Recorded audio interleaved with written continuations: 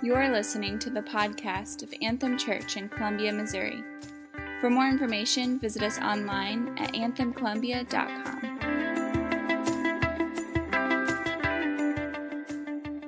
All right, good morning, guys.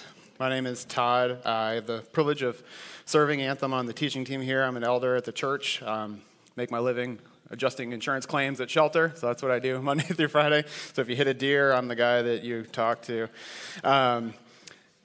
Fun weekend, Father's Day. I'm a father of 6, so it's a fun day to get a bunch of presents.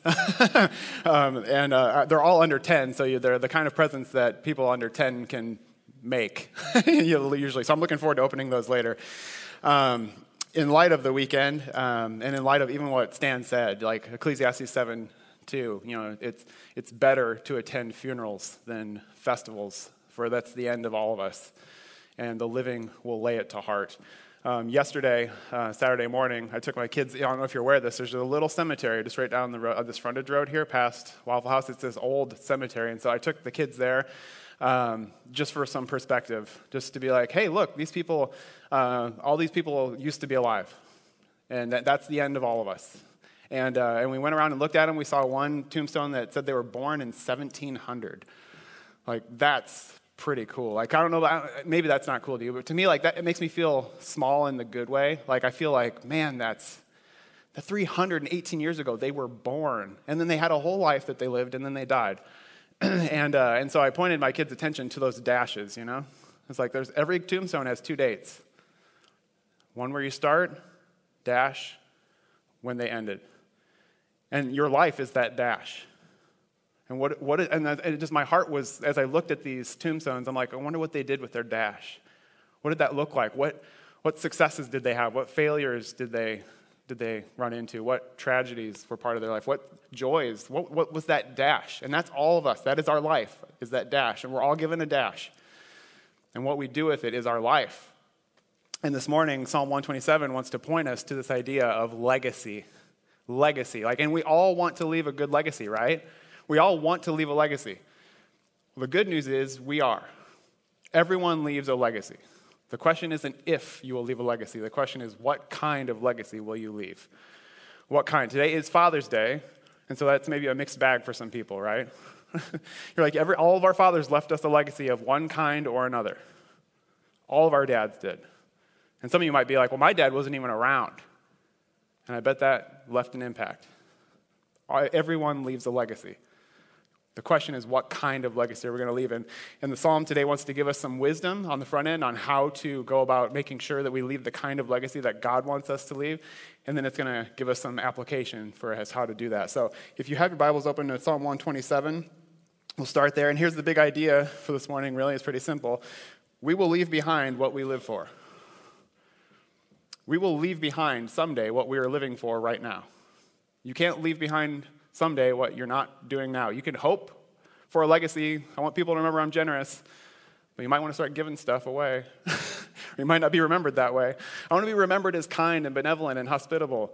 Might want to start having some people over. Not going to be remembered that way if you don't. You will leave behind something. And it is what you're living for right now. That dash is defining what your legacy will be someday. When people look at your tombstone, when people look down the corridor of time, what did you pass on is what you are living for right now.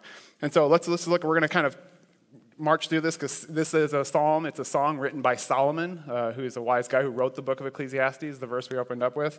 And so this is a song that he wrote. He wasn't just a guy who liked to say smart things. He apparently liked to set them to music. And so every once in a while that helps you remember things. So we'll just look at the first part of verse 1. It says, "Unless the Lord builds the house, those who build it labor in vain." So here's the first thing he wants to communicate to you. Your legacy is like a house. It needs a foundation. Your legacy is like a house. It needs a foundation. So when we look at houses, we don't think about foundations. When you go on Zillow, you don't put in, the first criteria I want to know is what kind of foundation it has. That's not what you put in there. You put in number of bedrooms, number of bathrooms, square footage, what kind of flooring it has, fenced yard, school district, all those things, right? And when you go and look at houses, that's what you're interested in. And then, for some reason, people always on those shows, they're always upset about the wall color. They're like, well, I don't like the wall color. It's that's the first thing you're going to paint. That's not a reason not to buy a house. That's the easiest thing to fix. I don't know. But we look at all that stuff until you want to buy the house. When you're just looking, all that stuff is what's most interesting to you. But once you put in an offer, the first thing you do is not call an interior decorator.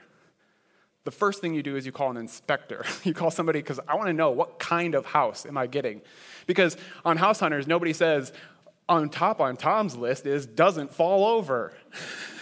That's kind of assumed, right? You don't want your house to fall over. But once you're buying it, you kind of want to know, is this thing it's pretty, but is it going to stay standing up? Because that's important to me now. So the more bought in you are to the house, the more you care about what's holding the whole thing together. Your legacy is like that. The more seriously you take your life and that dash, the more the question of what is this whole thing grounded in actually matters to you. If you're just kind of looking around and playing at life, what you're doing this weekend and what you're going to eat and where you're going to wear and all that stuff is all fine and good. Because, you're just looking, you're just window shopping at life. But the second you take your life seriously, what could my life do for a community? What could my life do for the world, for Jesus' glory? What could my life accomplish? What difference can I make? Isn't that the question now all the young people are asking? I want to make a difference. I just want a job that makes a difference.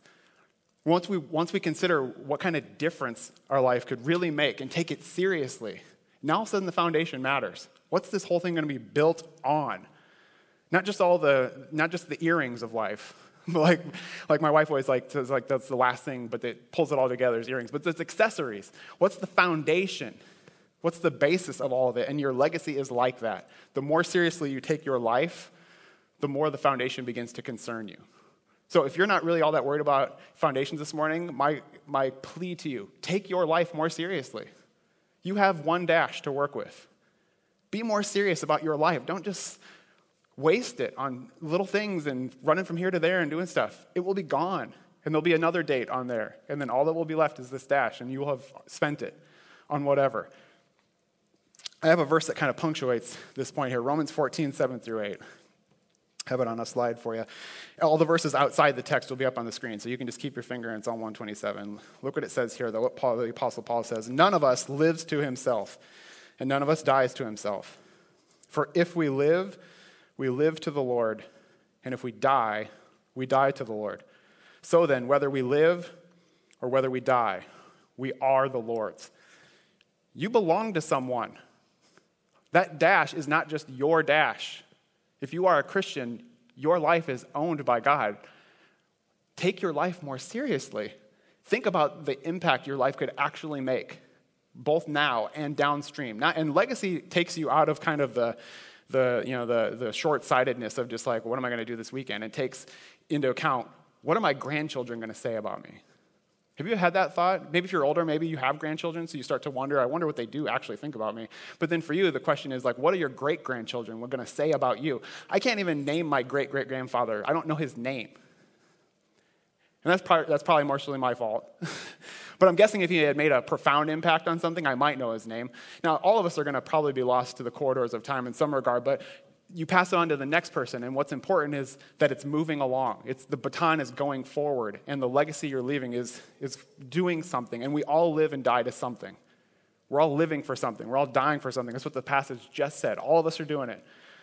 The dash defines what that was.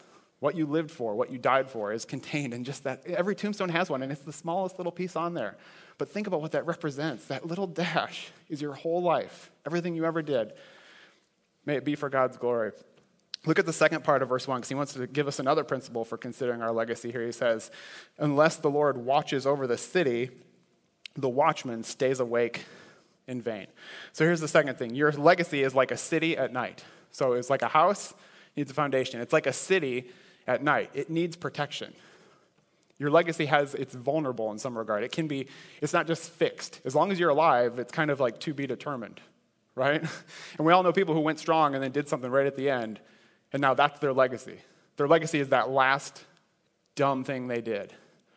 And we're kind of vulnerable in that regard, and so we need protection, and your legacy is like that. It's like a city at night. It needs a watchman, because in order for a city to be safe, somebody has to watch over it.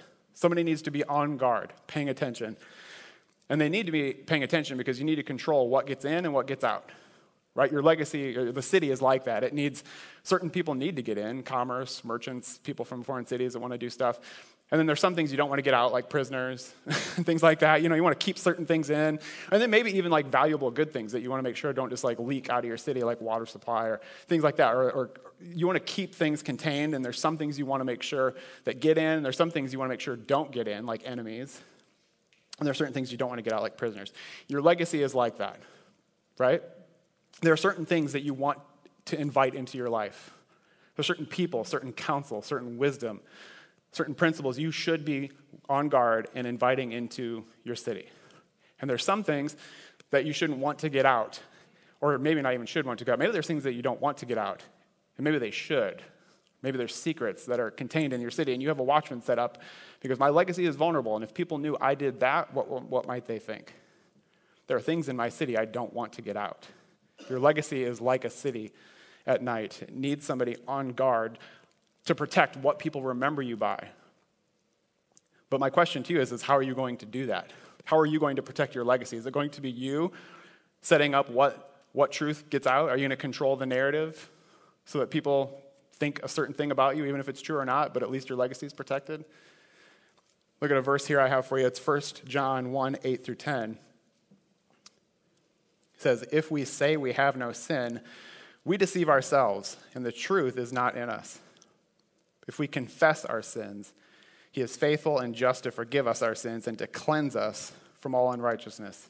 If we say we have not sinned, we make him a liar, and his word is not in us. What's going to protect your legacy? Your lies or God's truth?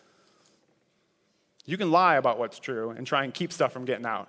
You can set up really good watchmen that are really on guard and always watch what they say and always watch what they do and make sure that so-and-so doesn't know the whole thing, because if everybody knew, they'd all piece it together, so I can make sure that only people know different parts of the story.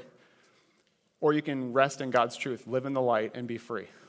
It's all out there. Everybody knows. There's nothing that people are going to find out at your funeral once people start talking, start connecting dots, because it's all out there already. I've already confessed it. I came through the front door. I told you my sins. I told you, because either my lies are going to protect me or God's truth is. And the Bible wants you to live in the light of God's truth and say, you know what, this is true about me. But I have faith in God that because I confess that, I agree with him that I'm wrong, that I am forgiven.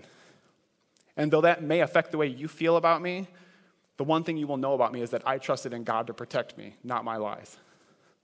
I put all my faith in believing that his blood actually atones for my sins. And I show that by putting them all out there. They're all out there. And he's the one that I trust to protect me. He's protecting my legacy.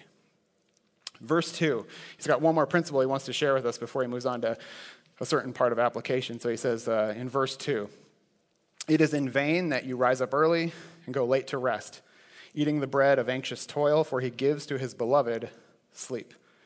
So here's the third thing. Your legacy was like a house. It was like a city at night. And now it's like a really busy week, right? Like your life, your legacy is like a really busy week. It's going to need priorities. It's going to need prioritization because you can't get everything done. There's just not enough time. That dash may be different for certain people, but every day of their life was 24 hours, just like the rest of us. So you say, like, some people got a lot of stuff done. Well, they had the same amount of time. They had the same hours of the day that you have. They're just better than you are. Let's just face it, they're better people. They've prioritized their life better. They're getting more done because they want to. They don't have more time available to them than you do. They've made time for the things that are important to them. They've prioritized, how am I going to spend my life? What's that dash going to be used for? Don't just let it happen to you, because you can do nothing, and all of a sudden that end date will be on there, and the dash will be there, and you'll be like, it just happened to me. Life just happened. It got away from me. And all of a sudden I was dead. Or you can own it. And you can choose how you're going to spend your life and choose your priorities. Because look what the passage says. You can put in extra hours at work. You can stay up late, burn in the midnight oil. You can get up early, listen to the cock crow. You can multitask as best as you want. You can eat on the go. Like eating the bread of anxious toil. I think I looked in the Hebrew, that's just like drive-through dollar menu in Hebrew. That is the bread of anxious toil, is the dollar burger. It's like, who has time to make food? I just got to go. You can do all that, but you'll never get it all done. Can you just resolve yourself to that this morning? I'll nod with you, with me. You won't get it all done. There will always be more opportunities than there is time to do it. So choose your opportunities. And that's going to require you to say no. You're going to have to say no to some stuff in order to say yes to some other things. Because at some point, your life has to either be driven by importance or urgency. Because urgency is happy to take over and just live your life putting out fires. Or you can do what's important to you and let some things burn. Because you got to get to the important things. That thing can wait. And your legacy is like that. Your legacy is like that. It's like that dash. How are you going to spend your life and prioritize it? Because you have to say no to something in order to say yes. And I've said this before, and you'll hear me say it a million times because it's so true, and we have to be reminded of it. Every yes is a no. Because some of you people are like, I just don't like saying no to people. Every time you say yes to another thing, you've just said no a little bit to everything. Does that make sense? Like every time, this person wants to meet with me. I don't want to disappoint him, so yes. This person wants to do this, so yes. This person wants to do this, so yes. You've said no a little bit to everybody now, right? Because nobody's getting quality anymore, at best. And even still, there's going to be more people who asked than you could say yes to, because at some point, you just can't do everything. Every yes is a no. So just resolve yourself to the fact that you're going to have to say no to some people. But I don't like letting people down. You're going to have to. Or you're going to let everybody down a little bit. That's the reality of what's going to happen. Because every yes is a no, but every no is a yes. Every no you say is like, so-and-so wants to meet with me. No, I'm having a date night with my wife. I'm saying yes to something, and in order to show how much I care about the yeses in my life, I'm going to say no to some other things. Look at a verse here from Ecclesiastes, some more wisdom from Solomon, chapter 5, verse 5. He says, it is better not to make a vow than to make one and not fulfill it. It's better to say no than to say yes and not do it. Hear the Bible. This is like, oh, that's not that interesting, Todd. That's obvious. Yeah, well, then start doing it. Like you say yes to all kinds of stuff you can't pull off. Because you have the best intentions, and then your schedule floods and you never get around to it. If you say yes, then make it yes. Like Jesus said it this way in the New Testament. Let your yes be yes and your no be no. Anything more comes from sin. Don't say yes to try and make it. I want you to think I'm the kind of person who says yes to stuff. So that's why I'm saying yes. I'm not going to do it. Who has the time? But at least at the end of the week, I can be like, I tried, I'm sorry, but I'm still the kind of person who says yes to things. Let your yes be yes and your no be no. When you say yes, resolve yourself to do it. Start by only saying yes to things you actually plan on doing. And then commit yourself to doing them because they're your priorities. They reflect what you actually want to do with your life because you can't say yes to everything. And I think the reason we do that is because we want finally to either get to the end of that checklist, we're like, oh, bubble bath time. I did it all. Or we just want peace and quiet for once. Can you all stop asking me for stuff? I'll just say yes until you guys all just are quiet and I have a moment of peace and quiet. And we think that by saying yes to everything, we'll finally get there. How's that working out for you? You feel rested? Anybody not busy? Oh, I had a busy week. We all had busy weeks. That's what we do. Who doesn't have a busy week? You ask somebody, how was your week? I was really lazy. I just sat around and watched daytime television. I mean, maybe that's your life, but even if it is, you probably think you're busy. I got to watch my stories. Like you think you're busy. But listen, look at the passage. The thing that we want, the thing that we work so hard by saying yes to is in verse 2. He gives his beloved sleep. He gives you rest by finally just being okay with who God made you and being okay with your no's. You're not going to rest well at night until you get okay with saying no to some things. Because there will always be a box open in your head and more yeses you could say and more yeses you left undone. That's going to be your life if you don't start saying no to things. But if you start saying no, look at the promise. He gives his beloved sleep.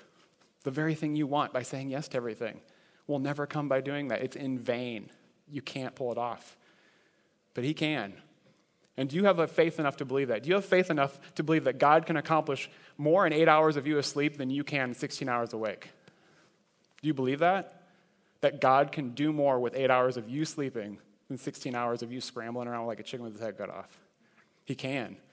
And he wants to give you that kind of rest, where you lay your head on the pillow at night being like, I put in a good day's work, I did what was important to me, what God called me to do. I said no to some stuff, but I'm okay with my nose. Time for sleep. That can be your life if you embrace this pattern. This can be your legacy, a person who did what was important to them, not just somebody who got spread thin because they couldn't say no to anything. Because remember the big idea, we will leave behind what we are living for right now. You can want and wish all day for what you want your legacy to be, what you want your kids to remember you by, but what you're doing right now is the best indication of what they will think of you then. At that funeral, when they stand up to eulogize you, what you're doing right now are the kind of things that are going to be on their mind. So he kind of turns the corner now, like most of these Psalms do. They take like a weird left, where you're like, oh, that all makes sense to me. And so kids. But, I mean, in some ways it makes some sense, right? I mean, like, if you put a lot of thought into your legacy, what I want to do with my life, you take your life seriously, you set your priorities, you are on guard and trusting God to guard you, the natural thing is like, I want to share that with people. I want to spread my influence. I want to, if you're excited about your life, you want other people to get in on it. Like you want to share with the good thing that you found. And we all do that, with movies or places you go to eat and stuff. Like you become evangelists for them and you just want everybody to enjoy the food with you because you want to see their face, light up the way that yours did the first time you tried, mango habanero or whatever. And you're like, oh, this is crazy. You have to try it. We all do that.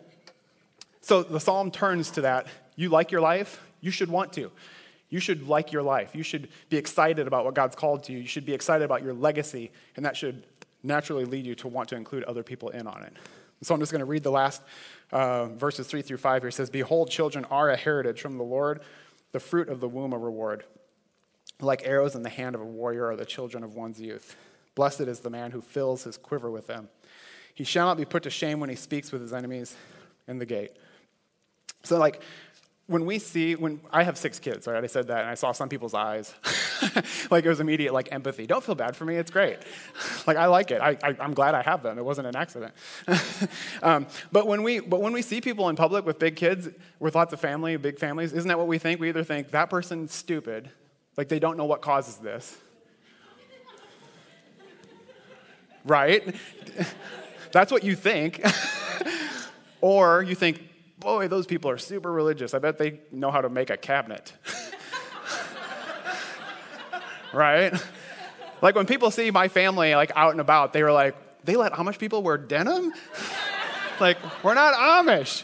We just have lots of kids. But it's weird anymore for people to like big families. So we immediately assume well, it's either because this is clearly an accident. Who would want 6 kids? That's crazy. Or we're like, oh, they're super religious and they're pastor won't let them not have kids. So that makes sense. That's what we assume. But, I mean, you can laugh all you want, but that's what you think.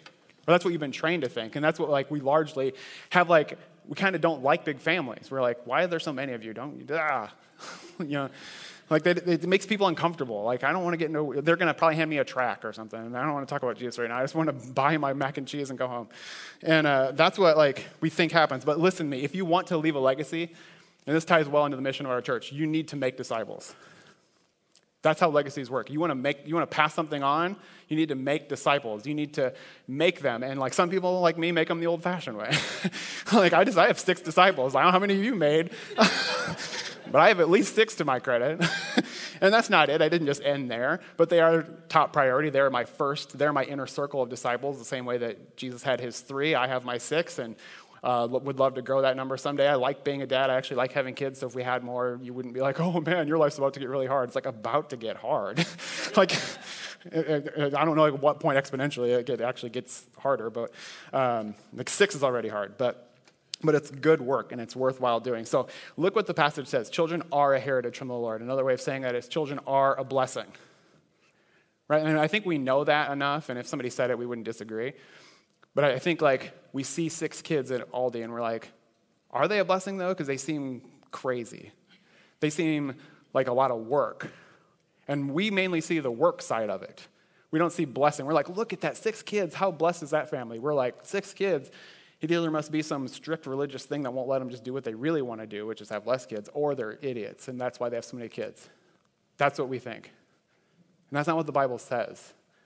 The Bible says children are a blessing, and I shouldn't have to be standing in Aldi defending my kid's right to exist to some stranger who doesn't like the fact that I have 6 kids. I was like, oh, so which one do you wish wasn't here right now? This one, the little one, the cute one? Or the older one that's going to go through the awkward stage, that one maybe? Which one do you wish wasn't alive? Because that's the only way That's the only way we solve this problem that you don't like. They're already here. I like them. I don't even need you to like them. I don't understand what your deal is. Like, I like them just fine. And if anything, the Bible would say, why aren't you more excited about kids? Can we just like reset and everybody say it with me? I can say children are a blessing. Ready? We can just say it together. It'll be good. It'll be good for your soul. Ready? Children are a blessing. Period. They are. No qualification. They are a blessing. They're not just that. I know. I've been pooped on many times. I get it. But they are a blessing, first and foremost. Are. Not can be, sometimes are, sometimes they, like I feel like to think they're teaching me. Like, not all, they are a blessing. That's who they are. That's what God made them to be. And we make disciples so you can have children because you want to pass on the legacy you are excited about. Like, my kids have my last name. They are forever associated with me. And that excites me because I like what my life is about. I like what God's doing with my life. I'm not perfect. My kids will be the first ones to tell you that. But I'm living with God on my guard, and I'm confessing my sins, and I'm trying to pass on to them. You know what I'm excited about is the fact that Jesus forgives sinners like Daddy, and he can forgive sinners like you. And I want them to pass that legacy on. I want that to be the thing that they're most excited about. But blessings, most often, if you've noticed in life, blessings usually start off as responsibilities. Like, they don't just come through the front door like, ticker tape parade. A lot of times there are things later, the things you feel most blessed by or the things you look back on are like, that was a lot of work, but man, was it worth it, right? Blessings usually begin as responsibilities. And so we talk about how hard kids and even making disciples are, like how difficult that can be sometime. And it made me think, and it's a dad joke, it's Father's Day, forgive me, but speaking of like how hard raising kids is, what's brown and sticky? A stick. That's right, not the thing you thought it was. We're talking about kids and diapers. That's also brown and sticky. But what's brown and sticky? A stick. And you know what the verses say? Like arrows in the hand of a warrior are what children are. Arrows don't start off that way. Did you know that? They don't start off smooth and pointy. They're usually bumpy and barky and crooked and all kinds of things. And so when you see a pile of sticks at Aldi, I see future arrows. I see arrows in the hand of a warrior that God wants to use to pierce through the darkness and change a world. And it might only be 6 people, and that might be the extent of my legacy, but it's 6 people, and I've just multiplied my influence in this world. When you see people, when you see opportunities to disciple people, when you think about kids, do you just think about a pile of sticks? Ugh.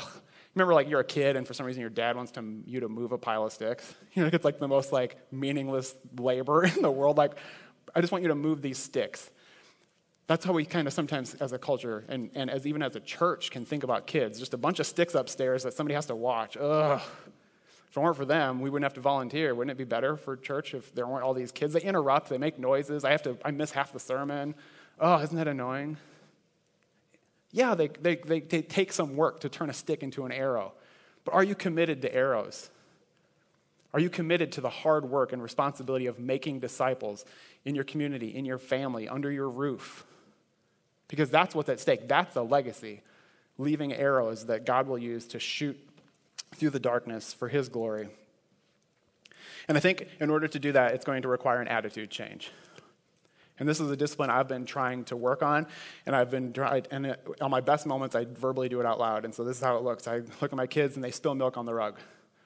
That's less than ideal. I don't like that. They say don't cry over spilled milk. That's like the only thing I ever do. Most of my day is crying over spilled milk because anyways, that's what life is. But I made the discipline of being like, you know what? I would rather have milk on my rug that you spilled than to have a clean rug without you. You're worth it. You're worth every ounce of effort it takes me to scrub that rotten milk smell out of a rug, which is like, you might be like, why do you have a rug under your dining table? Yeah, well, anyways. That could maybe solve some of that, but anyways. But it's a discipline. It's like I would rather have pictures of you in my backyard than my boring backyard than have a bunch of selfies of me by myself in famous places. I'd choose you every day. I'd rather have pictures of you running up the slide, playing in the dirt. I'd rather have those photos than a bunch of pictures of me like, look, the pyramids, look, the Eiffel Tower, all by myself. Is your life oriented around a bunch of selfies and neat places? You got that wanderlust to want to go see some stuff? I'd choose that over raising kids in my backyard any day. The Bible would challenge that perspective. And also, you have to, it's the discipline of being like, I would rather spend my night serving you guys, than be by myself watching another season of Netflix of some show. Like, would you choose that, though? Would you? Because a lot of us choose the Netflix thing. We're like, kids sound hard. I got 4 seasons of some show to plow through. And I'm like, I still have to go to work, so I better stay up all night. What's going to change, we're going to need an attitude change. We're going to need to embrace kids and disciples. If you don't have children, think in terms of disciples, like they are your legacy. Who are you shaping? Who are you trying to help become more pointy, more smooth for God's glory? And the more we think about and love our legacy, the more we want to pass it on, because we will leave behind what we are living for. And the question is really what kind of legacy is going to be left, not if, but what kind and to whom. All right, one last verse I want you guys to look at here from the Ecclesiastes is chapter 4, verse 8. Captures the essence of what Solomon's getting at here. And again, this is Ecclesiastes, so Solomon is the same author of this. Look, he says, there was a certain man without a dependent, having neither a son nor brother. Yet there was no end to all his labor. Indeed, his eyes were not satisfied with riches. And he never asked, and for whom am I laboring? For some of you, that's you're working so hard, and this guy's like, he's got money, he just wants more money, and he's working, but he doesn't have a kid. He doesn't have a brother. He's not making disciples. He's not meeting with anybody for coffee. He's just off on his little island, making a bunch of money, doing his own thing. And he never asks, why am I doing all this? I'm going to die, and it's just going to be, who's even going to get this? Who's going to benefit from all my hard work? Is your perspective one of legacy? Not just thinking about what you can get out of this life, but what can I pass on to other people? Is that your perspective? Because you don't take your life seriously enough if that's not how you think of it. You don't take your life seriously enough. You could pass on amazing things, and the world could be influenced, and Jesus' glory could be magnified, and disciples could be made. We're not just talking about kids and your neighbors. We're talking about generations and nations could be affected by your little life if you just took it more seriously, rooted it in the foundation of Jesus, guarded it by faith in him, prioritized things that he would have you prioritize, and look to spread that influence as much as you possibly can, and that can be your dash. He lived for Jesus and tried to get as many people excited about it as he possibly could, as she could. So are you living for a good legacy, or are you living for a good time? Just trying to get out of life? It's a selfish way of seeing life. Or are you generous? Are you looking for a good legacy? Legacy requires you to want to give, to share. If you want to live for a good time, it's all about soaking it up now because you got one dash to live. Might as well get as much good out of this as I can because this is all I got. Let me leave you with a poem that I found by a guy named C.T. Studd. Mike and Linda Cox will know the name, and we were just talking about C.T. Studd the other day, and what an awesome name for a Christian, C.T. Studd. Like, holy cow, somebody name their boy Studd, please. S-T-U-D-D. Oh, my name is Todd, T-O-D-D. Maybe I should name a kid like Stud Van Vorst. Holy cow, are you kidding me? Oh, stuff like that makes my heart leap for joy. But the poem is longer than I'm going to read. I took certain excerpts of it, but listen to this. Let me leave you with this sentiment. Two little lines I heard one day, traveling along life's busy way, bringing conviction to my heart, and from my mind would not depart. Only one life, 'twill soon be past. Only what's done for Christ will last. Only one life, a few brief years, each with its burdens, hopes, and fears. Each with its days I must fulfill, living for self or in his will. Only one life, 'twill soon be past. Only what's done for Christ will last. Only one life, yes, only one. Now let me say, thy will be done. And when at last I hear the call, I know I'll say, 'twas worth it all. Only one life, 'twill soon be past. Only what's done for Christ will last. At Anthem Church, we respond to the hearing of God's word by taking communion. We receive what he has done for us, the legacy that the man, Jesus Christ, lived his life Not thinking about what he could soak up out of this life, but what he could do for future generations so that people 2,000 years removed from when he walked and got his feet dusty can praise God in full assurance of salvation because of what he did with his life, how he died, his death, his dash, that all of a sudden that date they had to scribble that thing out, right? They're like, Jesus, born, died. Whoops. Maybe not. But that dash, think about what he did with his legacy, what that does for us. We're here on a Sunday morning because of what Jesus did with his life. One last verse I want you to see as we meditate on this, and you seek to apply this as you leave this place today. 1 Corinthians 3, 10 through 11. No one can lay a foundation other than that which is laid, which is Christ Jesus. Let each one take care how he builds on it. There is no other foundation that will hold, only Jesus. What are you going to build? That thing will hold you. What are you going to do? What are you going to build on it? What's your legacy going to be? How are you going to live your life? Jesus is the only foundation. The building, to be determined. What's that legacy going to look like? Join me in prayer, guys. Heavenly Father, I thank you for your word, the clarity it provides, the challenge to perspective that it brings, that there's a way that seems right to a man, and its end is death, but there's wisdom found in listening to you and opening your word and saying, what should I be doing with my life? And I thank you for the perspective. We're more than happy not to think about the dash because it's kind of depressing. And graveyards aren't exactly, a top priority of places to put on your to visit list. My bucket list is not to visit a bunch of cemeteries. We'd rather not think about it. But I thank you for mornings like today where the passages lead us to think about what will we do with our life. And that forces us to think about our death because that's the end of that dash. May we use that dash for your glory, founded in you alone, placing our faith in you to protect us, to let all the secrets out because they will come out. It says the watchman does it in vain. If we don't confess them, you still know, and we will have to deal with them. So let us do it openly, in faith and confidence that you have forgiven us, that if we confess our sins, you are faithful to forgive those, just like you say you will do, and we'll take you at your word. And may we prioritize our life, spending ourselves for the things you have called us to do, seeking to share and spread that influence to as many as who will listen, and they are a blessing. If you give us people who will listen to us, if you give people who want to have coffee with us, if you give people that we could influence who are leaning in, may we take every advantage to spread that, to meet with them, to spend ourselves so that it can spend forward. Because what good is a clean baton pass if there's nobody there to take it?